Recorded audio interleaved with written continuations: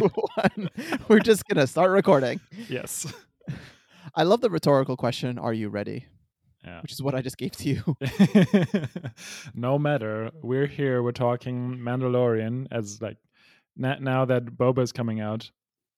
We wanted to kind of go back to where it all began, not just for Boba but for Serially Hooked as well, because that's how it kind of started, where the two of us watched Mandalorian and talked about it, and then we decided, oh, we both enjoy talking to each other about Star Wars, so let's just record this. So here we are talking about it again, but now we're actually recording it and publishing it.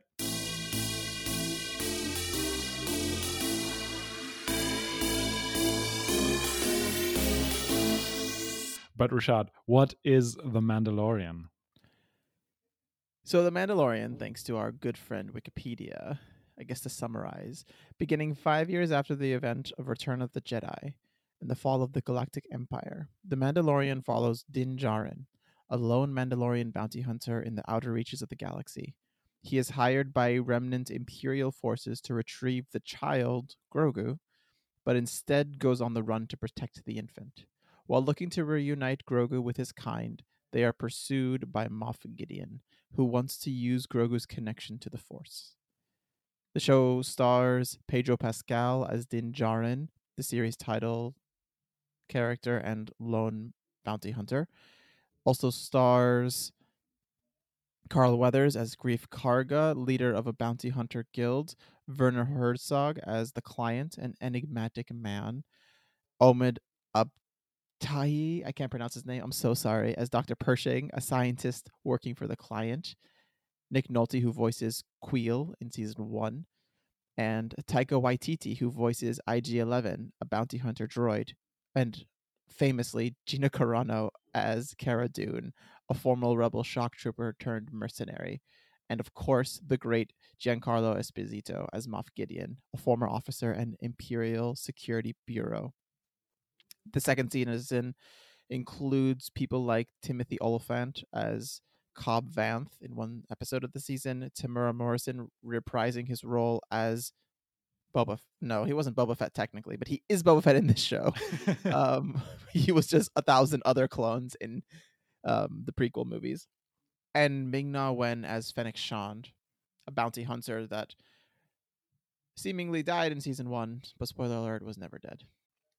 And Katie Sackhoff, the voice of Bo-Katan Kryze in Clone Wars and Star Wars Rebels, who now portrays her live action in The Mandalorian. And I think we've referenced her a million times, Rosario Dawson as the greatest, Ahsoka Tano. And spoiler alert, Mark Hamill as Luke Skywalker. I mean, spoiler alert for all of this. If you haven't watched The Mandalorian, you're fucked now. Yeah, sorry, ruined everything. Yeah. Oopsie. And that summarizes the show, basically. Yeah. Thanks for listening, everyone. Bye. And now that we've watched, all of the animated shows, basically, let's talk about like how Mando kind of is situated within the greater Star Wars universe, because that's kind of, I think that's like an interesting thing to talk about. It's kind of the dawn of the live action series era, I suppose, post the Disney purchase, or just in Star Wars in general, I guess. Well, I think it's almost impossible to underestimate how important The Mandalorian's success was to Star Wars and, to a large extent, Disney's plan for the entire its corporate plan, honestly, moving forward, because of how successful The Mandalorian was in launching Disney Plus. It was the first big show that Disney Plus launched with, or launched after it. It is a medium that Star Wars is kind of delving into for the first time, and it's really because of the success of The Mandalorian is going gung ho with it and joining the rest of the Hollywood in pursuing limited series live action television shows and bringing talented filmmakers and those who are normally reserved for the highest class of television or film to the small screen, I guess, and joining the streaming wars in a way that we have never seen from Disney, really, or Star Wars largely. And it what's even more so from a bigger level of Star Wars beyond just the corporate planning and success, it opened up an entirely new generation of Star Wars fans. And the way that specifically Baby Yoda or Grogu has been able to capture the zeitgeist within not only the United States but globally, and it just so many people are actually now interested in Star Wars and interested in delving into this world because of this new found medium. And I think it's safe to say that this is probably, since the original trilogy, the least criticized and most universally loved Star Wars media out there. And that's no small feat, honestly. And all credit goes to Jon Favreau and Dave Filoni, who spearheaded the creation of the show and are really the new stalwarts of this direction that Star Wars is taking. Try saying Star Wars of Star Wars 5 times in a row. Did I say it right? Yeah, you did. But I feel like that's a tongue twister. So anyway, yeah, I totally agree. I think now, having seen all of the shows as well, I get so like you can see Dave Filoni all over that, and also, Jon Favreau obviously is kind of the like the creator there too. Like you can see like so many, you can see the love for Star Wars in this as well, and the like integration with so many things that we see throughout the show that we've seen in Star Wars before, but in a not in like a fan servicey way. For example, Episode 7 was criticized for yeah, it's I think it's very interesting just to have this as the honestly like the beginning of a new era. So many we're going to talk about this later, but there are so many shows spawning off from this, and it's an incredible feat.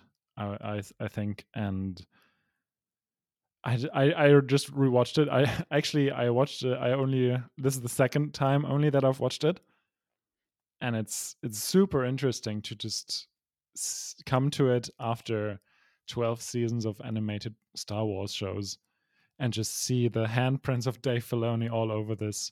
So many characters, so many.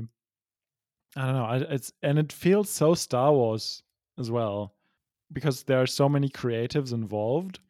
I think sometimes people just take that for granted, but this show just feels Star Wars because it integrates a lot of the inspirations that the original trilogy and George Lucas had for the original trilogy.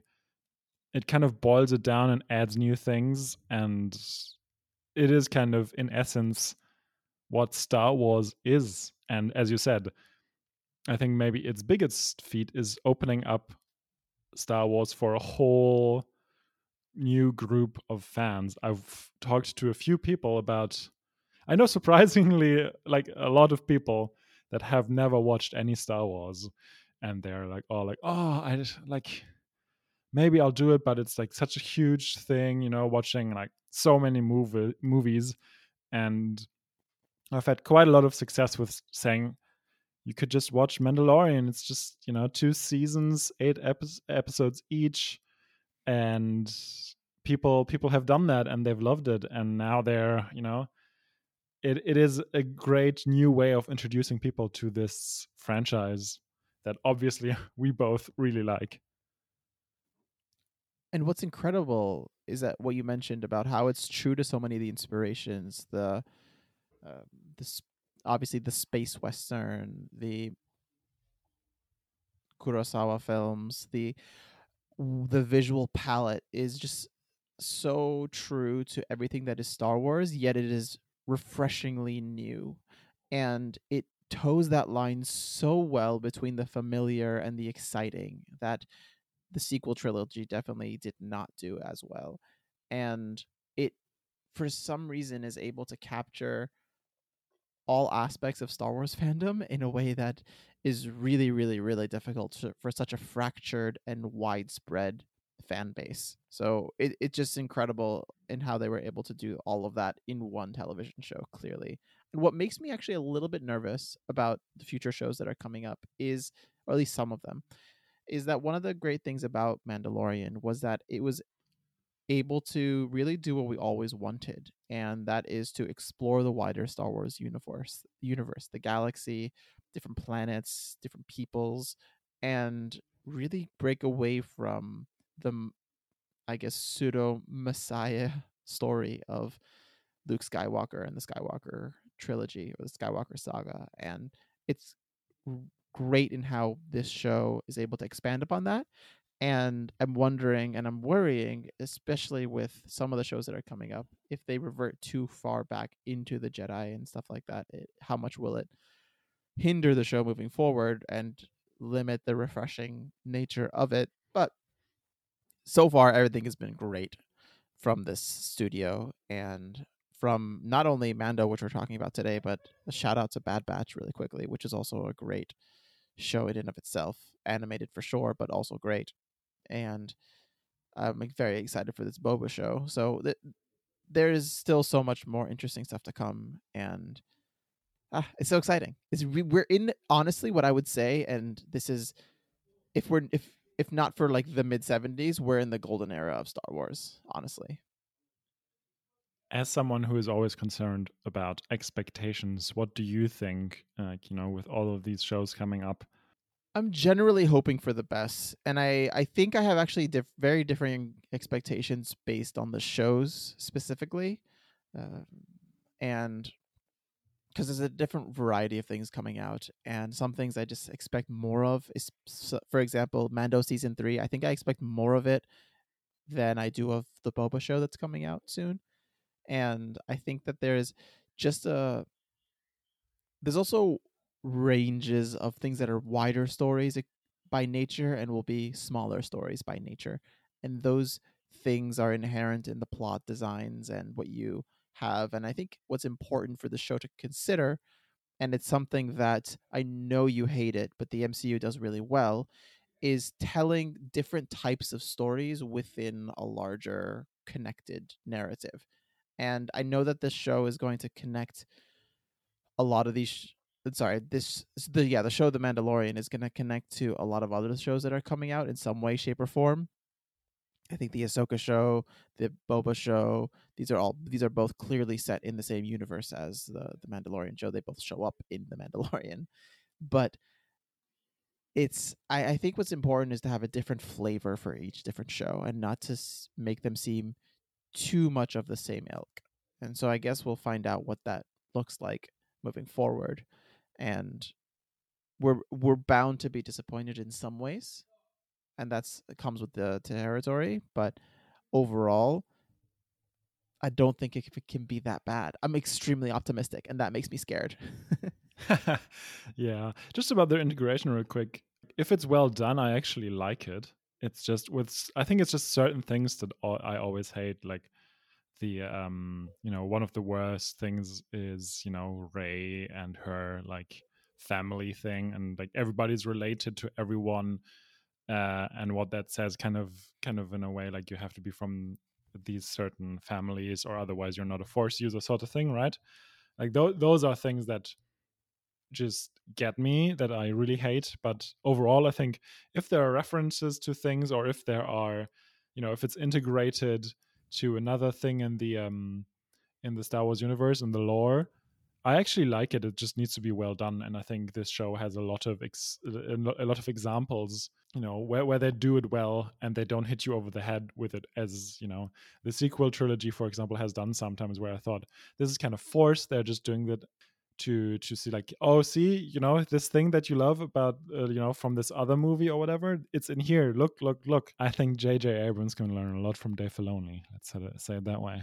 For sure. And a perfect example of that in my mind is the last scene. I don't know if it's exactly the last scene, but the end of season 1, in which Moff Gideon comes out of the crashed TIE fighter and he's holding the Darksaber. Mm-hmm. And on one hand, if you see that and you've never seen any of the animated shows, you're just like, oh my god, what is that? That looks insane. That looks like a lightsaber. What's going on now? And then if you're a person who's seen all the shows and knows the history of the Darksaber, you're just like, oh, the Darksaber. So it's this really you're able to please both camps at the same time with, Mm-hmm. and it's just a beautiful connectivity. And whether it is, as you said, little references like seeing Chopper in the background of Rogue One, or So good. right, Or like the or Loth, there's like one part where I think when Din Djarin meets I don't know, what's her name, like Gina Carano for the first time. There is a Lothcat, things like that. That's nice. That's just a throwaway thing, and like it's like, okay, there's this thing, and we'll move on. It doesn't really matter, but it's just like, for people who know, it's great, and for people who don't know, it's just like, oh yeah, this looks interesting.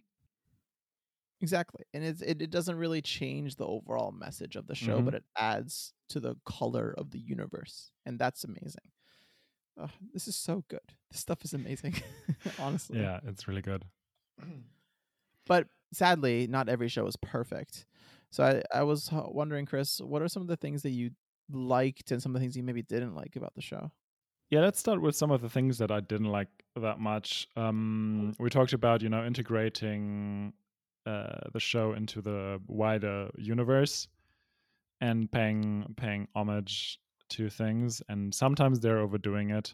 For example, in episode 4, obviously there must be a Seven Samurai episode. That one was kind of, it was fine. It was just like, whatever. I've seen this a bunch of times in Star Wars now, but kind of the worst offender. The worst offender is definitely episode 10, which is an alien thing.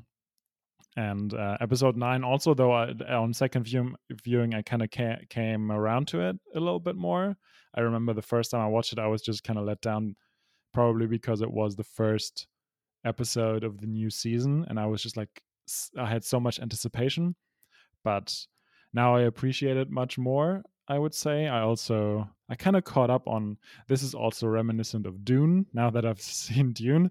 And I was also wondering, just as an aside, Tusken Raiders kind of reminded me of Fremen in a way.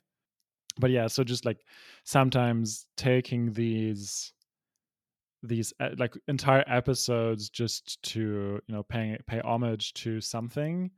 I think it's cool if there's some like if the creators have some fun with things, for sure, but it's like in 16 episodes that happens too often, for my liking. And I just generally found the like kind of more, it's all connected, but there are definitely more like one-off episodes, and I think they're just comparatively weaker than the one that are more directly related to the overarching storyline.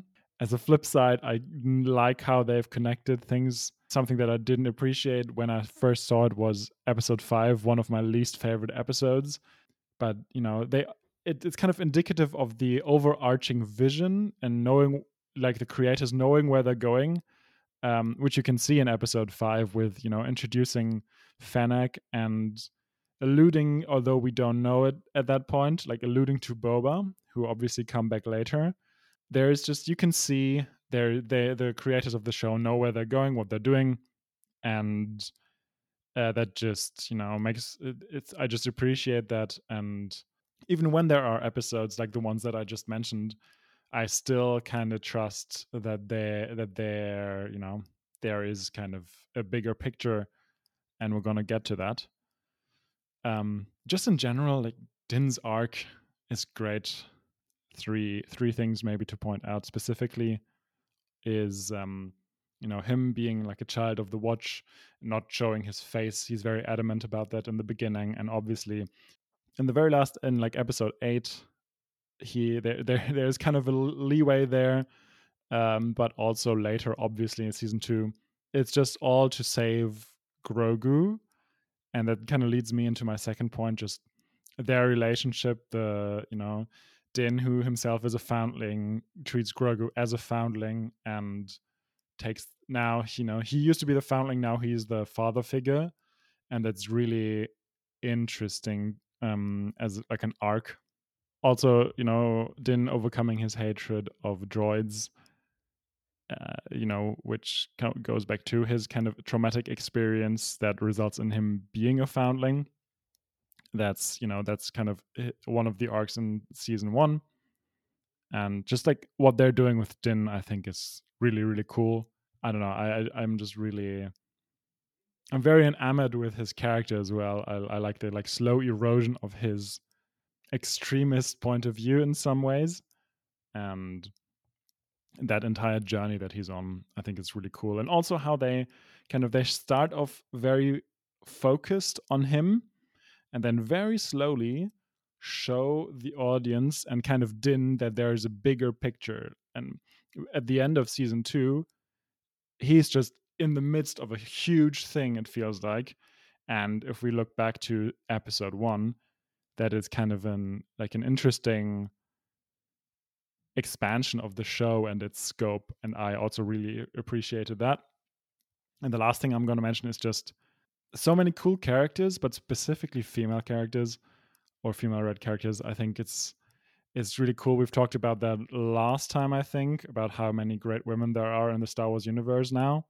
And for example, the infiltration scene on episode 16, where there's just like a lot of badass women just like do that, and like so that Din can save Grogu.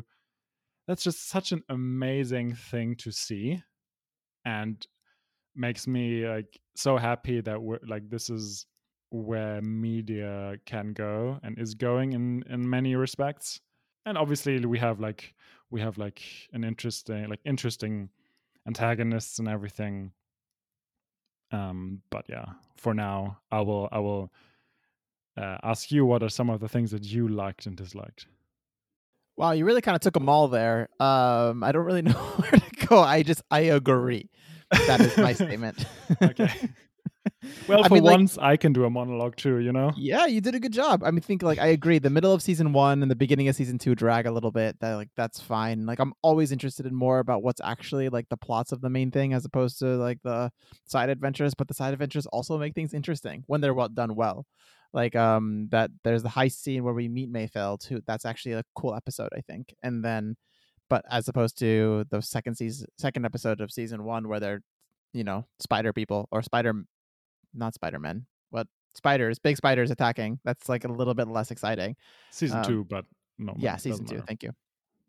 But and obviously like bringing back some of the best characters of Star Wars universe and just balancing that with such exciting stuff that we're seeing. The clear I mean, how long are we gonna dance around the A word? Like it's Ahsoka. Ahsoka's here, and that's just like yes, that's the greatest thing ever. So all the above. It's just such a good show. So I don't have much to add. Thank you, Sir Chris, for your soliloquy. Anytime. Obviously, as the post or mid credit scene in episode 16 has shown us, the next show that's coming out actually at the end of this month is the Book of Boba. And what do you think about that? I mean, it's coming out soon. I'm sure you've thought about it. What are your hopes and dreams and expectations? Well, I expect it to be largely set on Tatooine, and I expect it to actually be a little bit more. It's obviously going to be focused on the underworld. I don't expect much interaction with Jedi. Maybe there's something connected to Obi-Wan since he's on Tatooine, but I doubt it, other than something in passing.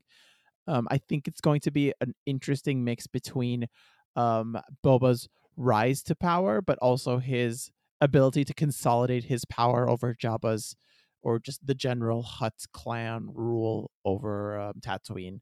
And I wonder to what extent that's going to extend to other crime syndicates, the Pikes, et cetera, and how he's going to come into contact with that. I expect a lot from Fennec Shand. I think she shines in Mandalorian, and I think that her as the number 2 there is going to be a really cool vibe. And I mean, their dichotomy, they're just so good together on screen. So I'm very excited for the action sequences, the political, like the intrigue within the crime syndicates, the power dynamics at play. But I don't expect sort of the larger arc of connecting to something bigger within Jedi lore, et cetera, et cetera. And that's fine. I'm actually very excited for this, and we need more of these kinds of shows. So I'm very, very pumped for the Book of Boba. Yeah, I think that's it's super fair that to just have like a fun romp every once in a while. That's not like adding too much to the lore, and I kind of hope that this is where this show is going, because otherwise I would probably be a little bit, oh, this is just like a little bit forced. I mean, obviously it depends on the execution, but I agree, like with everything that you've said. I could see Obi-Wan making like a brief cameo just to promote the show, like the upcoming Obi-Wan show. Not in a big way, maybe, but just for him to be there in some aspect once. Yeah, as you were saying with like the bigger crime world, that's a really interesting thought. I hope they're not overdoing it with the Hutts.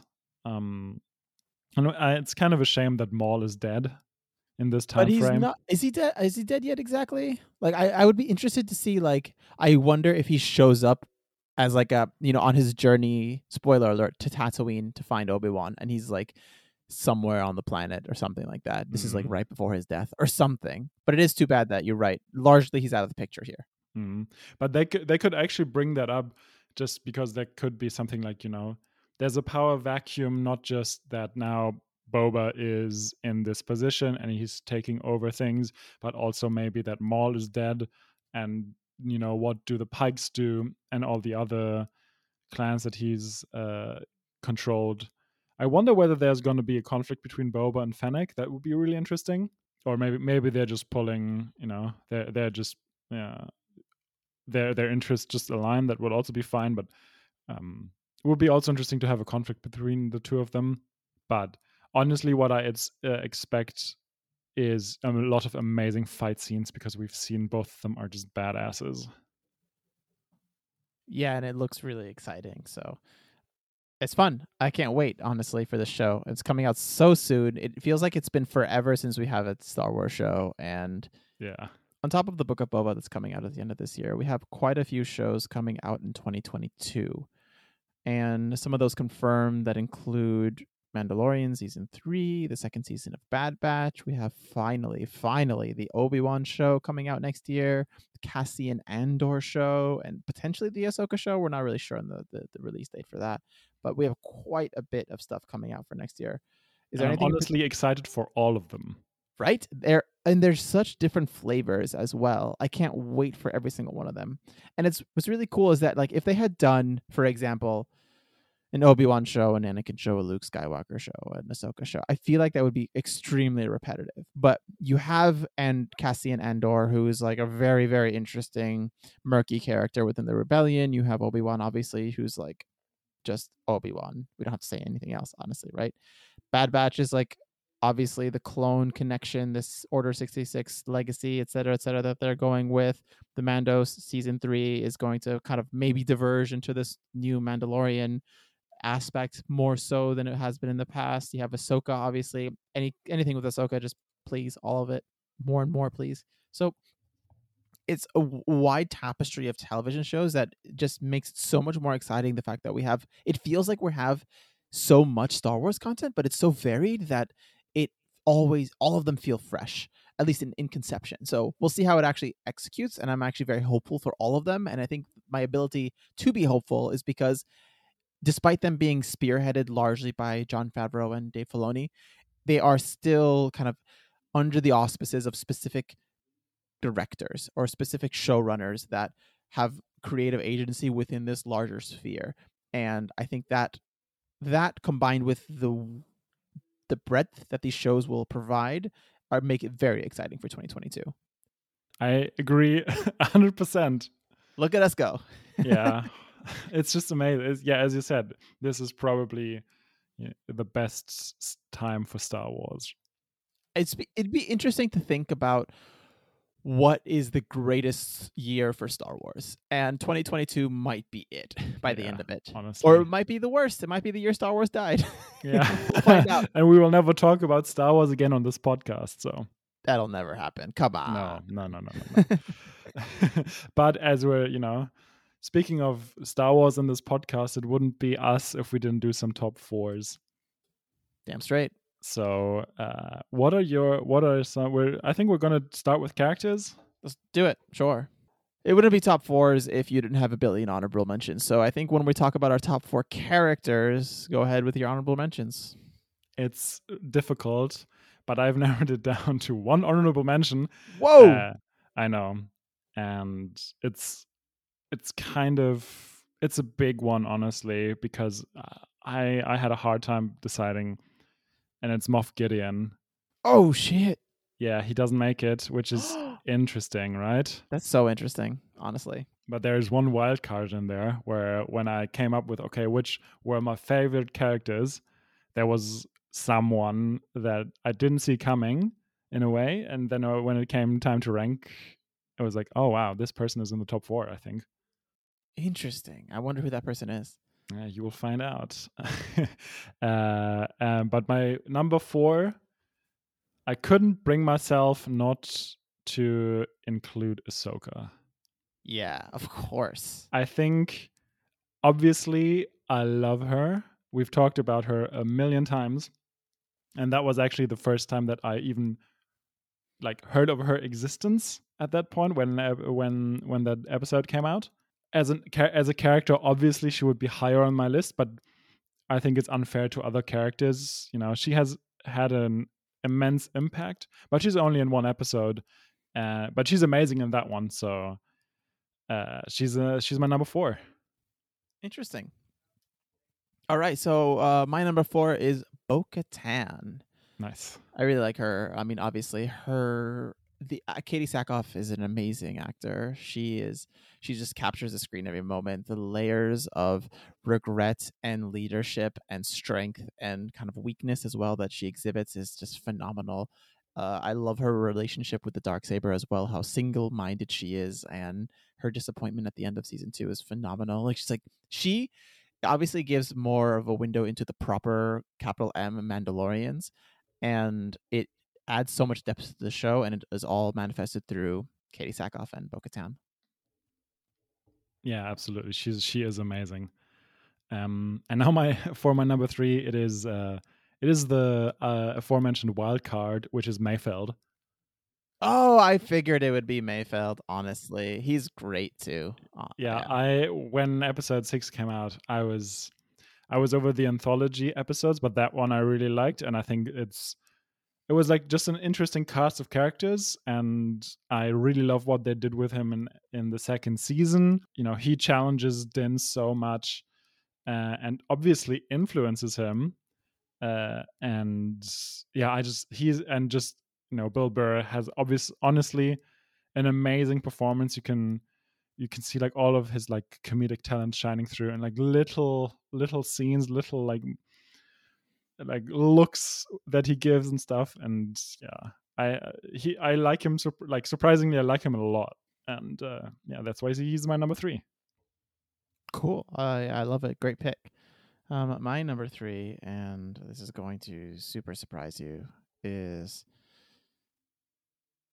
Din Djarin himself. Mm-hmm. I mean, it's so hard to divorce Din Djarin from everything that the show. He is the engine that makes the show run. His arc is amazing, like the emotions that he captures. Obviously, Pedro Pascal, the work that he does with just his voice is stunning. It's almost impossible to describe how great his work is. And yeah, so it I mean, you have to for me, I had to have The Mandalorian on the freaking top 10 or top 4 list here. So Din Djarin, number 3 for me. Ooh, now I'm really curious what the other 2 are going to be. It's going to be quite obvious, let's be honest. Yeah. My number 2 is Bo-Katan. Yes. Okay, cool. I think she's just such an interesting and ambiguous character. She pushes and challenges Din a lot. She is already important for the show, but I think she will be even more important in the future. And there might be an upcoming conflict with Din because of the Darksaber. But yeah, as you said, Katie Sackhoff, just amazing acting, and just the physical. She inhabits Bo-Katan, and she looks like her. She's just and it's, of course, she's the voice actor from the animated series, and it's a perfect storm, and I'm so happy that she's a part of this. She's great. My number 2 is Grogu. Mm-hmm. Baby Yoda Grogu, just has there ever been a better MacGuffin in the history of film? MacGuffin with force powers. It's perfect, honestly. So cute. So he's the emotional center point of this entire show. Is there was a point in where they're like, oh, maybe one would consider that they would kill Baby Yoda or Grogu, and that just just like they cannot do this. Like there are some things that are just like too sacred, and it is Grogu is number one on that list for sure.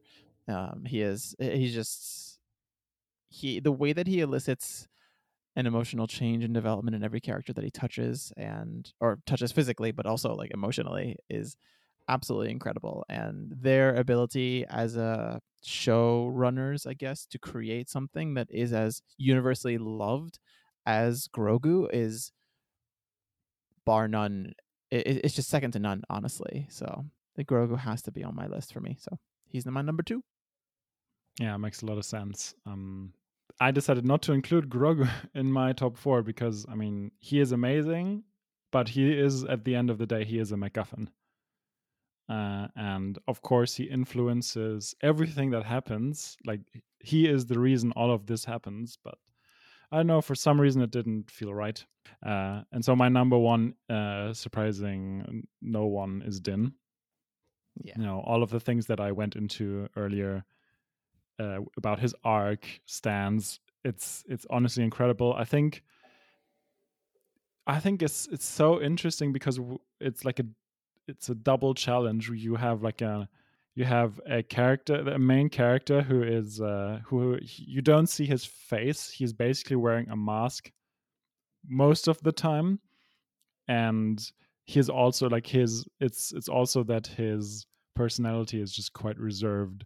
So it has an impact when he speaks, and he has all of these evocative silences and kind of glances, although you obviously don't know quite, but you do know actually, and that's what, you know, why the acting is so amazing. Because just as a challenge from an acting perspective, I think it's incredible. And you know, of course, he's kind of an archetype, but he's an archetype with a twist. And yeah, I just love what they're doing with him, honestly. And he's fucking Mando. Like Exactly, he yeah, is Mando. it's so good. My number 1, again, surprising nobody, is the greatest, Ahsoka Tano. I mean, there is no person who has higher usage rate than Ahsoka Tano. Her like epicness per moment on screen is just incredible, honestly. If I could create, if I like were like if I was better at math, I would create sort of an epicness per second on screen sort of metric. And you can then measure the awesomeness of each individual character, and Ahsoka Tano is just like on the top. She is just fucking badass, and she just makes this show, honestly, it is her appearance to this show for me that like just immediately dials it up to 10. And it is incredible, and she's awesome, and I don't have to say anything else. I don't justify my position because she is fucking Ahsoka Tano. I get it. I was thinking, so the other 2 categories we were doing is fights and moments, and I was just writing down a lot of kind of moments, and then I realized a lot of them are fights, which are obviously also moments, but I was like, no, fights are just like an amazing category, and this show honestly has a lot. And so I have two from the final episode that are kind of my honorable mentions. One is when, you know, our lovely band of infiltrators goes onto the Imperial cruiser and they shoot their way through. I think it's an amazing action set piece. And also Din versus the Dark Trooper, because we've seen Din fail before and all like on the verge of being defeated, but seeing this Dark Trooper just like almost dent in his helmet, just like, and his one Dark Trooper, and they're like, I don't know, 24 waiting to you know, fuck everything up. It's just, I think, is very impactful, and I love it. And the music and everything is incredible. What's my number 4? Oh, okay. My number 4 is IG-11 and Mando in the first episode of season 1. So when Nice. IG-11 and Mando are fighting the horde of people protecting or capturing Grogu. Such a cool fight sequence. It kind of gets you into the entire show in a really cool way. It is fast paced. IG-11 is a badass. You can see all that. Obviously, like the quote unquote betrayal of Mando by IG-11. I don't know what to really say, or also like this back and forth that they have too. It's really cool. Great scene. I love that fight sequence. So that's my number 4. Yeah, I was thinking about that too. That was also amazing. My number 4 is also IG-11. But it's in episode 8 when he gets Grogu and rides to town and kills a lot of stormtroopers. And it's Such just kick so much. ass. This has Taika Waititi's handprints all over it. It's so good. That episode is amazing, honestly. Yeah. Fuck, I want Taika Waititi to do more, please. Come on, get off your ass, Taika Waititi. Yeah. You've already done Marvel, right? You can do some more Star Wars, please. Exactly. So, and he's slated too, so we'll get that sooner rather than later, hopefully. Mm-hmm. So my number 3 is Boba and Fennec Shand. I guess Mando's also there versus all the stormtroopers in the middle or the second half of season 2. The Tragedy is the episode, I think. And Boba is just insane, honestly. And even like Fennec and the way that she fights and her like just the sequence of her jumping off the cliff backwards, shooting behind her, it's just so cool. Like there's so many things. And then like Boba with his like staff thing as he stabs stormtroopers, like, and his face is so intense. And then he gets his armor there at the end, and it's just from top to bottom. That show is that fight sequence is so good. And then at the end, it obviously ends in tragedy. You have the Razor Crest blowing up. You have Baby Yoda getting captured. It's perfect. I love it. It's a great sequence. Great fight scene. It's amazing. My number 3 is from episode 3, and it's Din infiltrating the Klein's base. I think it's very well shot. It has a lot of close combat, like it's in a very confined space with a lot of darkness and sneaking around, and I love it. That was, I think, definitely one of my highlights. I think this episode in general is amazing, but yeah, that fight scene I just really love. Yeah, and similar to that, my number 2 is Ahsoka in the town when she is like hiding back and forth in between these small Kurosawa-esque village like buildings, and she pops in and out of the darkness, a la the Predator or something like that. It is incredible, and that's my number 2. And it's mine as well. Hey, I love it so much. It's just like the visuals and like the chiaroscuro effect of like the darkness, and then suddenly you have the lightsabers, the white lightsabers ignited, and it's amazing. And again, like close combat, and in those houses, these like Japanese style houses, and it's so cool. It's so dynamic as well.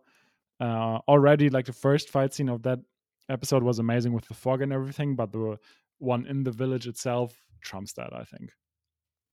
It's so fucking good, honestly. So there's that. That's my number 2. My number 1, and this is a really tough one for me to pick between. I think my number 1 has to be Mando versus Moff Gideon in the end of season 2. I was really debating between that and the Dark Trooper sequence. I didn't want to include everything from that last episode, but the way that Moff Gideon teases him and toys with him, and threatens Grogu, and then I think it's like the choreography of that fight scene is so well done. And on top of that, you have Moff Gideon's emotions and the way that he just like has such ferocity on his face, and this back and forth, and then the way that for their split seconds where you think that the Beskar pole or whatever staff will actually break to the Darksaber, the way that it's red and starts to bleed, it's so good. I just love that sequence so much. So Mando versus, it's hard to distinguish between all those last half of the season finale of season 2, but for me, the top of the top for those is the Mando Moff Gideon fight. Yeah, I really like that as well. That was also on the short list. I think what I like most about that is that it shifts over the over the course of the fight who has the upper hand, with Moff Gideon just has the element of surprise and kind of the wrath, and eventually Mando just like as like Gideon's power is kind of like his physical power, he gets like maybe a little tired or anything or something like that, and then Mando just wins the upper hand. But my number 1 is one you've had on the list as well, and it is Din, Boba, and Fennec versus the Stormtroopers, and I think it's an amazing sequence. It has Robert Rodriguez written all over it, and yeah, as you said, the ferocity and the precision and everything. It's incredible. I really, really like it. It's just like this show has so many good fight scenes. It makes me so excited for the next episode for Boba, honestly. So good. And last but not least, we're having just a very easy category. Our top 4 moments of this show so far. So specific. Yeah. Yeah. And I've had so many like moments that I liked that I can't even think what are some honorable mentions. So might be a serially hooked first where we're doing a top 4 and I don't have honorable mentions just because there are so many. Yeah, if you open the can of worms for honorable mentions, we'll be here for 3 hours. Exactly. Just like have our top 400 best moments of Mandalorian. But yeah, my number 4 is Luke showing up in episode 16. It's a very impactful moment. It's something, they're doing a really good job of revealing it. And like at first you're thinking, okay, who might this be? X-Wing, and you're like, at least from my perspective, it's like, oh, it could be Luke, it could be Luke, but they're kind of keeping up the mystery for like a little bit at least, and I really appreciated that. And then obviously it's badass the way he just destroys like all of the dark troopers. It's amazing with the music, Din and Grogu parting ways, what that means also from a technical perspective, like de-aging Mark Hamill is interesting, or like fusing him with another actor. It's very interesting. There is an entire like 1 hour feature on how they did that on Disney Plus. So check that out if you're interested in that. I mean, my number 4 is tangential to that moment, and it's when Din removes his helmet to say goodbye to Grogu. And heart-wrenching. He's so cute. It's so sad. It's so heartwarming. It's amazing. Like, you can see the transformation of how much he's changed in that moment when he willingly takes off his helmet in front of everyone for no reason other than to look Grogu in the eyes directly. And it's the culmination of their relationship over the first 2 seasons of the show, and he's amazing. And that moment, just, there are so many moments between Grogu and Mando that it was almost impossible to just pick one, but I think that one kind of highlights how far they've come together and how much Grogu, above everyone else in the entire galaxy, means to Mando. I think that's kind of the epitome of their relationship, right? So exactly. I think my favorite moment of that is when Grogu touches Din's face and Pedro Pascal acts so like his face is quivering and he closes his eyes and it's amazing. Pedro Pascal is fucking MVP. He's so good in everything in this show. It's incredible.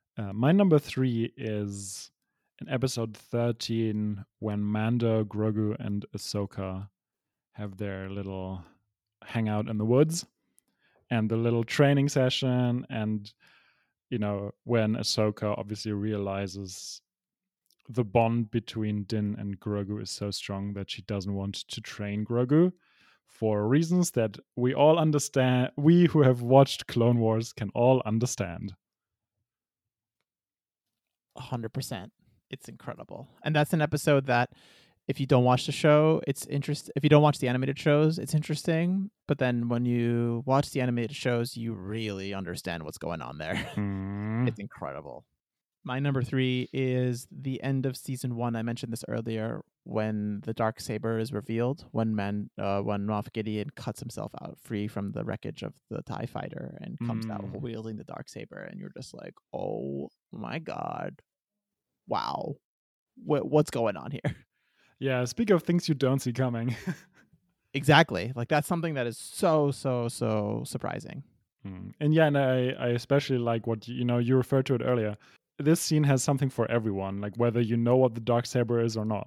Like, you're either hyped because you don't know what it is and it's exciting, or you know what it is, and then it's kind of more exciting. So yeah, I totally understand. My number 2 is when Din decides to get Grogu from the client, when he's in his ship and he wants to start it up, and then the like metal ball part of the switch is missing, because obviously that's Grogu's favorite toy. And just that moment is just like, and he makes up his mind, and you can see it churning under that helmet, and it's amazing. And like all of that emoted, no voice, no face, just incredible. Just it's just body language. Geniuses. Has there ever been a show that like has the task of, or takes on the task of, doing so much with so little voice and so little emotions in the face? It's incredible, honestly.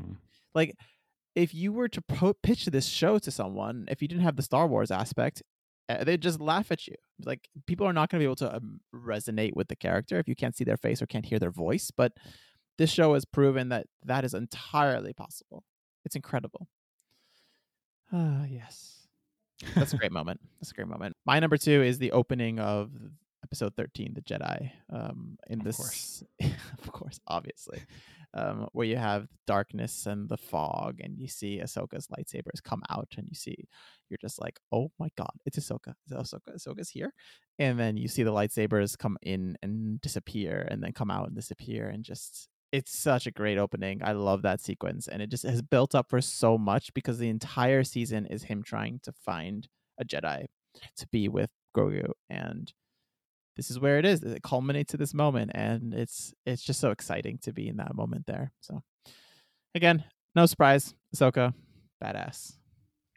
Yeah, and it's another one of these scenes that has something for everyone. Whether you, like when I watched that the first time, I didn't know who Ahsoka was, but I was so intrigued because, like, on a meta level, it is Star Wars, and Star Wars kind of is Jedi, or has been for a long time anyway.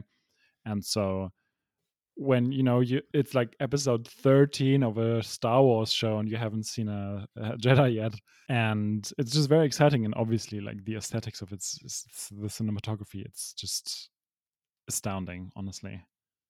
My number 1 is from episode 15. It's when Din decides to show his face in the Imperial base, and then it's that, and then of course Mayfeld and the officer. I think it's kind of 2 moments in one, but I think it's just talk about revealing character, and it's just, and also the speech that Hess gives is incredible. Like, all of this is so impact. I don't know. Like with Mayfeld in the characters, it kind of surprised me that that's kind of my favorite moment. But it also makes sense to me, just because that's when Din makes the decision to let go of his like beliefs that he grew up with, to save someone he loves. And we've all seen like the slow erosion of his like determination when it comes to revealing his face. Obviously episode 8 was the first time, and then earlier in that episode as well, you have Mayfeld talking to him about it with like, oh, now you're wearing stormtrooper armor, but is it like not taking that helmet off, or not showing your face, and what's going on? And this is then finally the decision here, and I love this moment so much. Yeah, the fact that he's willing to, as you said, give up on everything that he believes in for the sake of someone he loves is an absolutely telling story. And as much as the moment that I mentioned where he takes off his helmet for Grogu is impactful, this is the moment where he changes entirely as a character. And this is when push comes to shove, with backs against the wall, what do you do? And this is what he chooses to do. And it's a great choice. And yeah, I totally agree. That's an amazing moment. So good work. Good work. I like your moments a lot, by the way. Good choices. Thanks, same. But please tell me what your favorite moment is. Is this even a question? Do you like, No. even like, you don't even have to ask. It's freaking Luke Skywalker, honestly.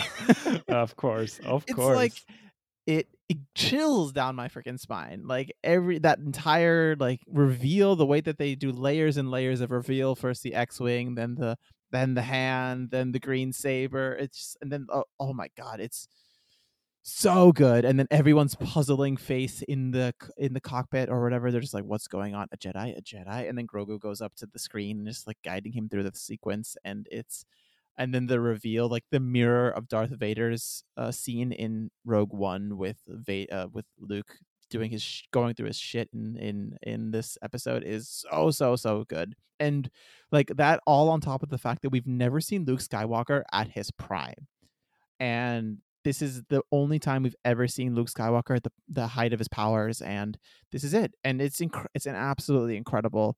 You can see how amazing he is as a force wielder, his strength, it's just it's so good.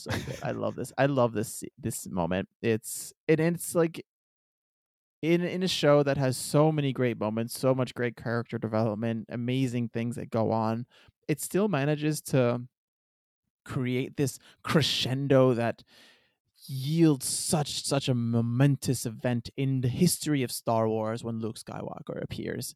And this is it. This is the biggest swing they could have done, and if they failed at this swing, it would have underwritten everything that they had done previous to this. But they succeeded, and the fact that they're able to succeed in this moment is just an absolute treasure for all Star Wars fans. So so good. I fucking love it. Go big or go home, and they went very, very big. Exactly.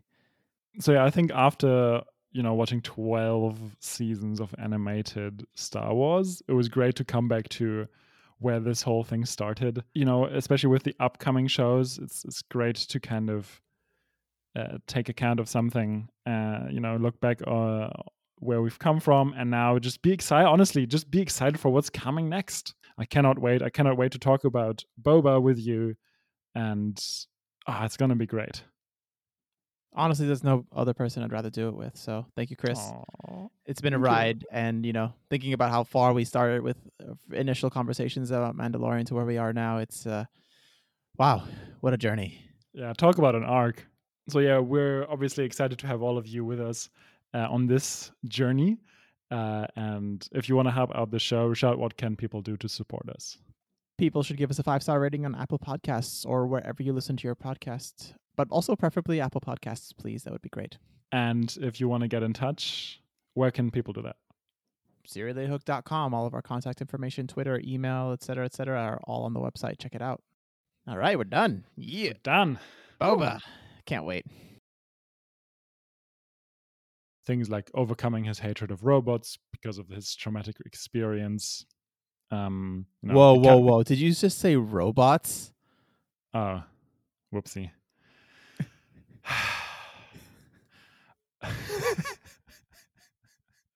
Did you think I was going to let you live that one down? No.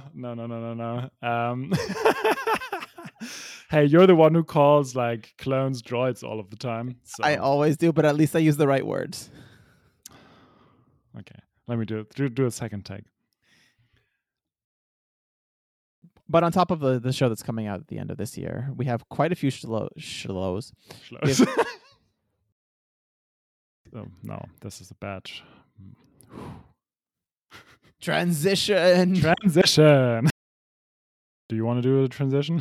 No, you're the transition master. Okay. Insert creative transition here.